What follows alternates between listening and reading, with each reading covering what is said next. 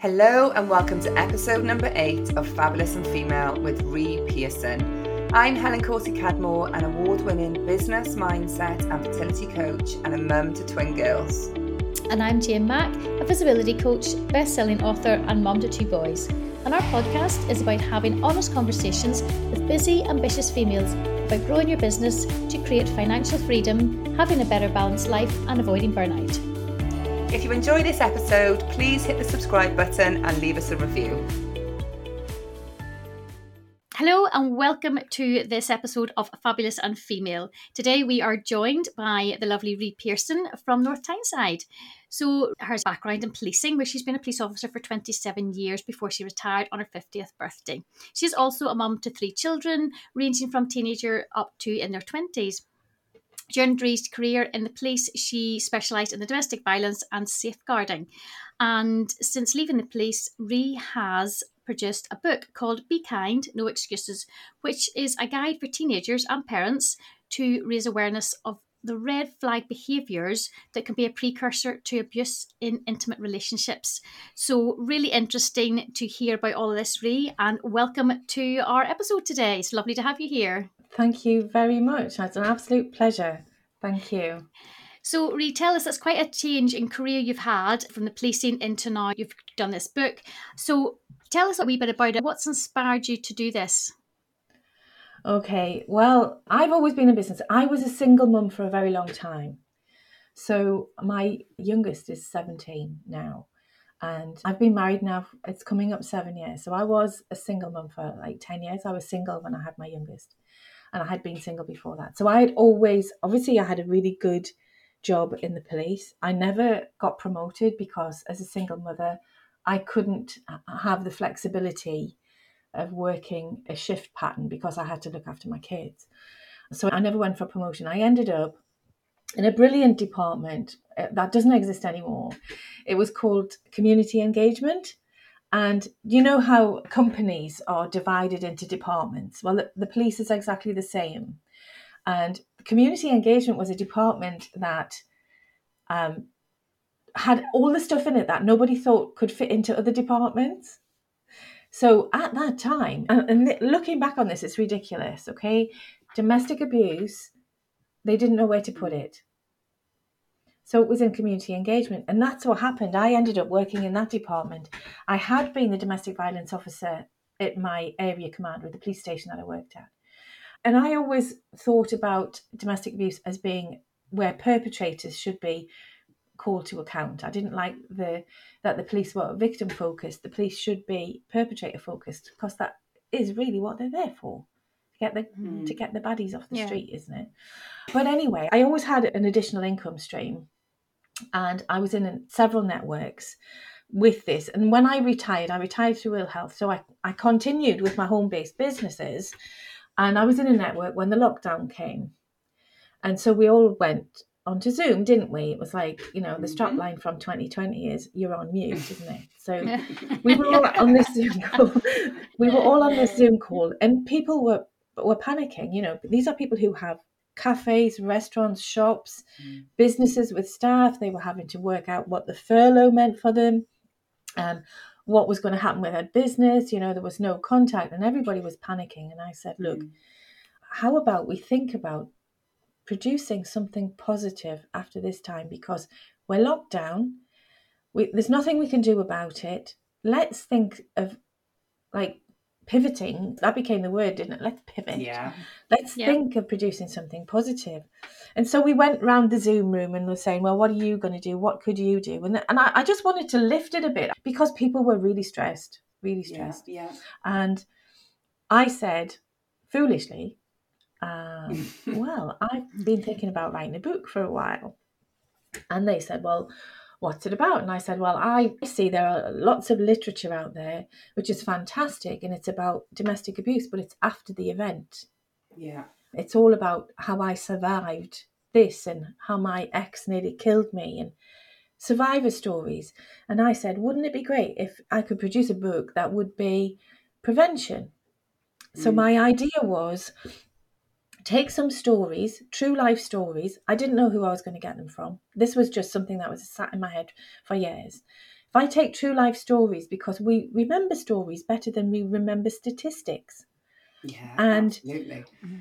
so I told them, I said, this is what I want to do. I want to find some people who can tell their stories, and then I'm going to dissect the story and show them where the red flags are right at the beginning of the relationship, because I can see them. I can see them. In fact, I annoy myself because I see them really quickly. And that was that meeting. And of course, a month later... Do you think that, Rie? Sorry, just to interject there, Yeah. but is that because you see them because of your police background?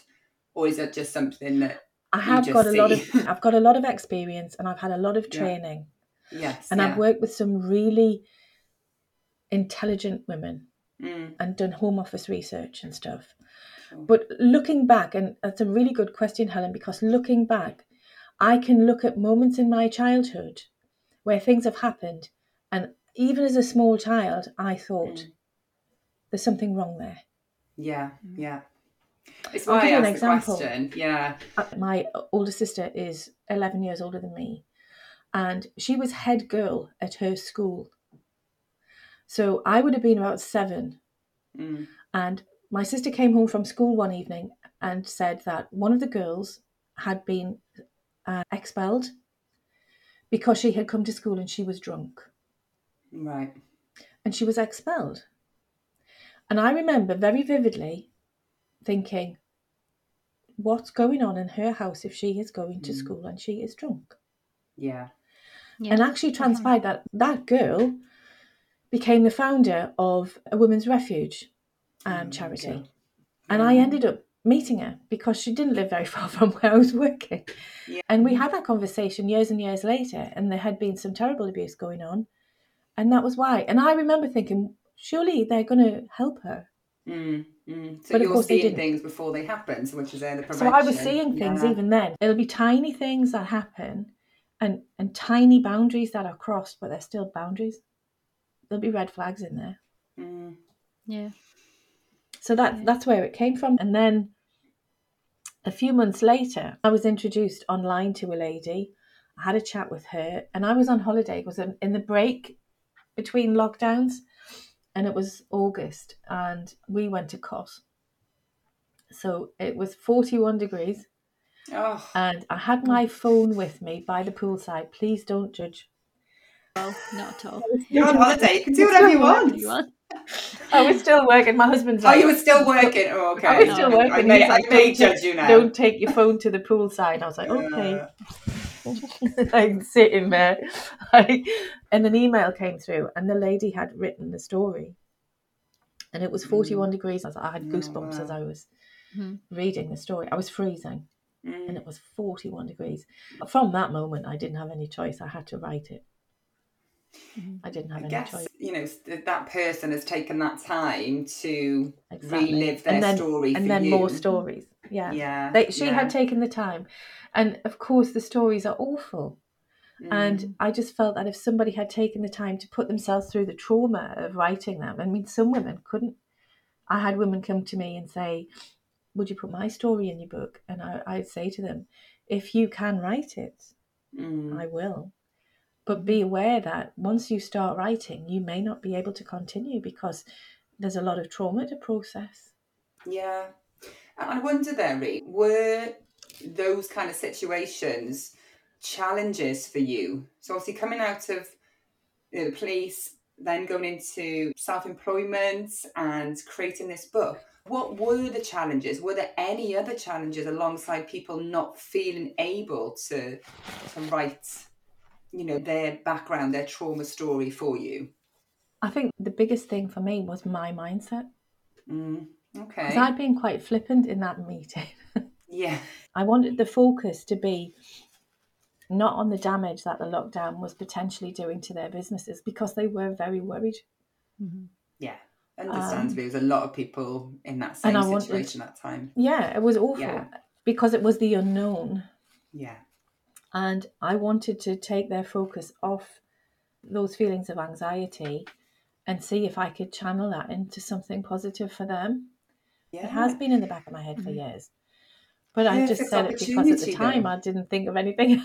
Yeah, but perfect opportunity. And I love the fact that you've actually taken, what's the saying, taken the bull by the horns or whatever it is, and actually just bloody gone for it. And it's Well, actually, such a during the powerful lockdown, story because as of the well. nature of my business, my other business, that grew. That grew quite a lot in that year. So really, I was busy and everybody else wasn't. Yeah. So really, I had to fit in the writing bit.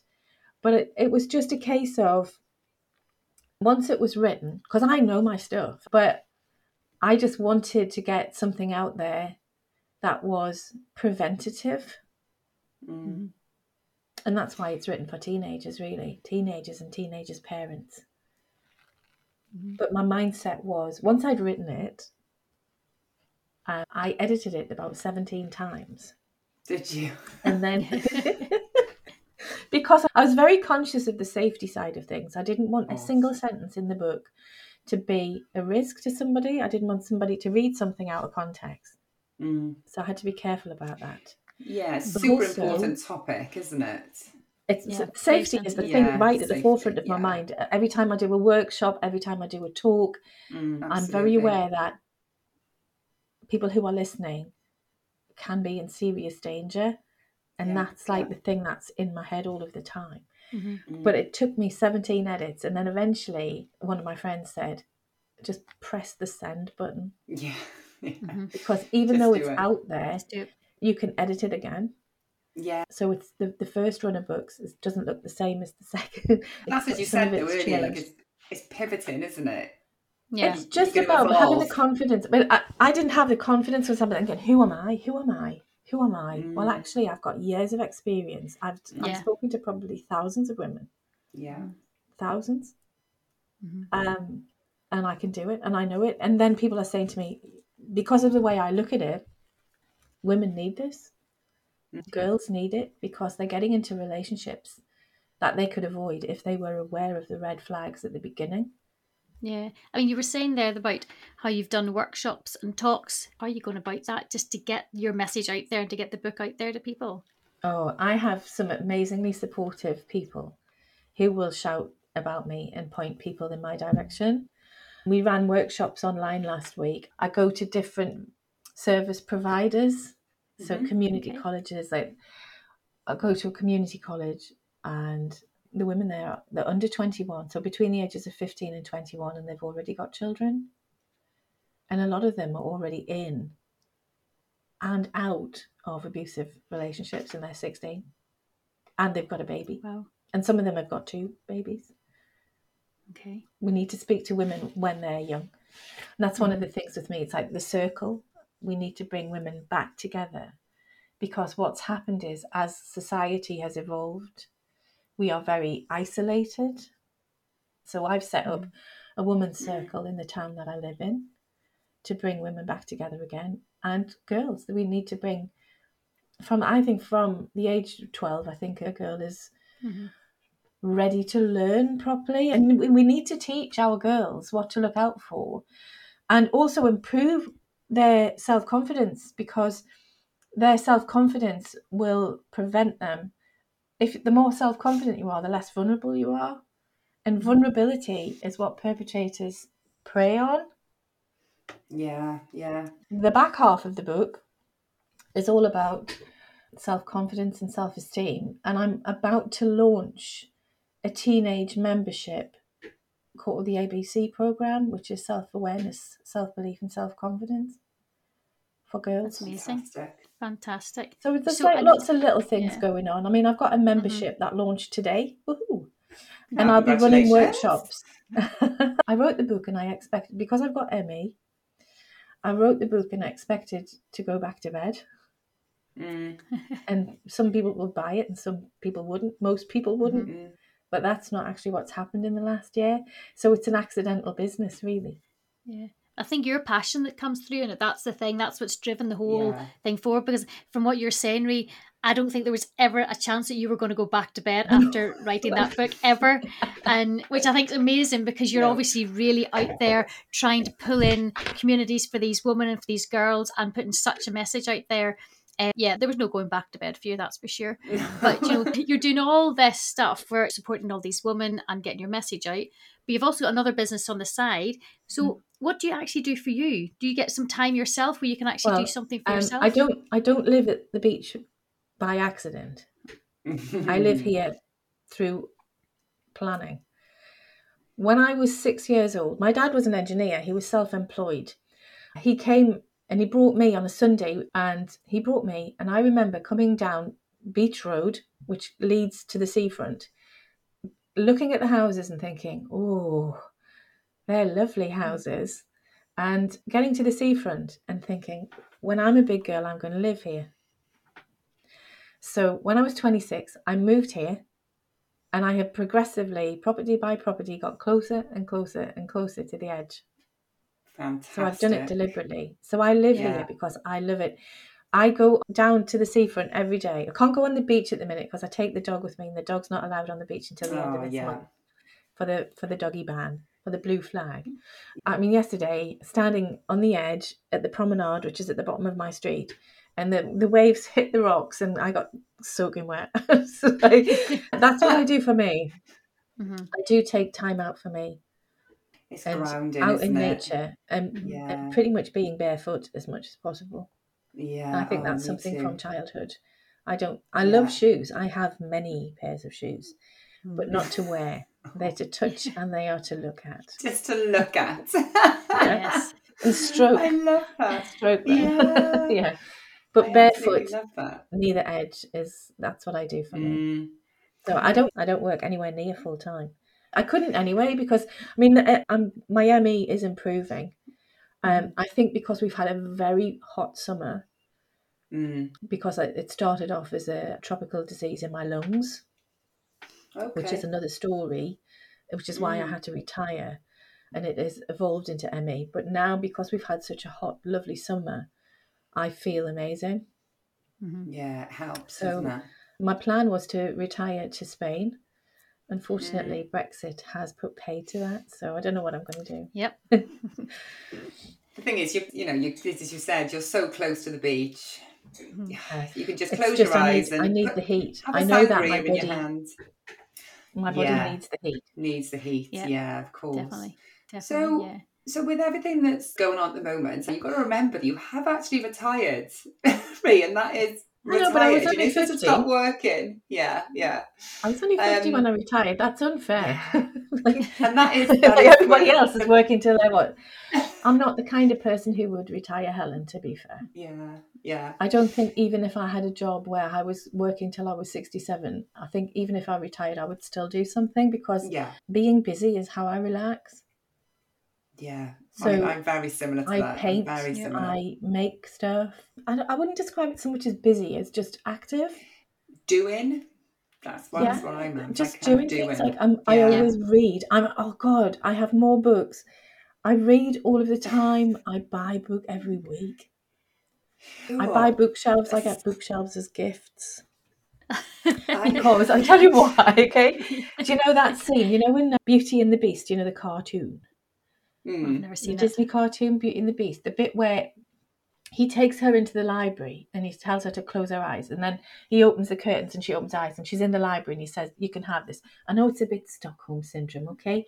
But if somebody gave me a library, I would be theirs forever. I would love a library. So for my birthday this morning, I'm going to book a visit to a library in Durham. It's been around since 1743 or something, but you have to book to go in. So I'm going to book that for my birthday. Brilliant. I'm going to a library. Fantastic. Okay. That's obviously your thing. Reading also is a really relaxation, something to do. And you going to a library, that's a really special thing for you. Yeah. And what's really lovely is when you publish a book, you're suddenly talking to lots of other writers. So I now have a network of writing friends. I was going to say. And we support each other. Yeah. So I've read some amazing books that I wouldn't have come across. Yeah. So what sort of direction then, Rie, are you heading in now? What's your next thing? I know you just said you've got your membership starting today, which is great. What's your direction now? Well, I think really that's the big thing. really, truly Westminster. I'm involved in another project which is called Women Are Safe Here, which has been set up by a lady who comes to my women's circle. Great. And Okay. that lady has been divorced for many years now, but her ex-husband stalks her. Oh, wow. Okay. And stalking is really quite common. And in 76% of domestic murders, there is stalking prior to the murder. Right. Okay. So this lady, she came from another part of the region and moved to the coast, and her ex-husband moved to the coast as well. He goes into the places where she goes. The only time she doesn't see him is if she stays home all day. She practically sees him every single day. And although it's like, well, he's entitled to be there, yeah, but not within the context of stalking, he isn't. So she came up with this idea of speaking to businesses so that if a woman, or even a man actually, but it's called Women Are Safe Here because obviously that's by far the majority. If a woman goes into your cafe, for example, and says, look, my ex is following me, the proprietor will refuse entry to the stalker. You don't need any legislation to do that because it's your business and you don't Your have to have business. them as a Yeah. customer. Yeah, you do. Yeah. So it's Yeah. creating safe spaces for women because any other project like that has always been about getting the woman a taxi and getting her safely home. And while that is a good idea, it actually reduces the space that she can live in. It allows the stalker to be there and basically ends the activity for the victim. Yeah. Because the victim is put in a taxi and sent to wherever is safe. What we're doing is we're flipping that and saying, actually, we're going to call out the perpetrator. So businesses in North Tyneside are signing up for that. And Great. I was our going to local say, is it just in the MP, north? our local MP is 100% behind it. So even his office premises where he has people come to talk to him, they are signing up for it's called #WASH Women Are Safe Here. So Okay. that's Great. backing. And he is going to Yeah. introduce it to the head of safeguarding, the shadow safeguarding minister, who's Jess Phillips, who I've got like a little bit kind of starry-eyed about her. She's so because she is so down to earth. And for me, prevention is the key. Education is the key. Because Yeah. we need to teach our girls what to look for to keep themselves safe, but we need to teach our boys what not to do. Because as a society, we bombard them with things like, if at first you don't succeed, try again. It's interesting because I don't know if you know this, Rie, but I've got twin girls who are only 2.5. But I'm already thinking about, the things that are going to be preventative for them as they grow up. And it's their choice. I'm not going to take over their life, but I think the preventative side of things in so many areas is going to be so beneficial. Because it's different from when I was growing up. There wasn't all this information. There was so easily accessible, and I think it's fantastic that there's people like you out there that are creating these resources for the girls and the parents as well to educate us. Because there's so much to do as a parent. There's so much to learn, and try and fit everything in. But it's I think a lot of I'm parents fascinated. I know a lot of people they'll have sex with somebody before they even know what colour their eyes are. And my responsibility is to keep my children safe. And I think it's that their parents, responsibility as well. yeah, To well, keep the children themselves need to safe, take that isn't it? responsibility, but my responsibility is to keep them safe. Now, I have said to my kids, you will make choices that I disagree with. You will go to that party that I said you couldn't go to.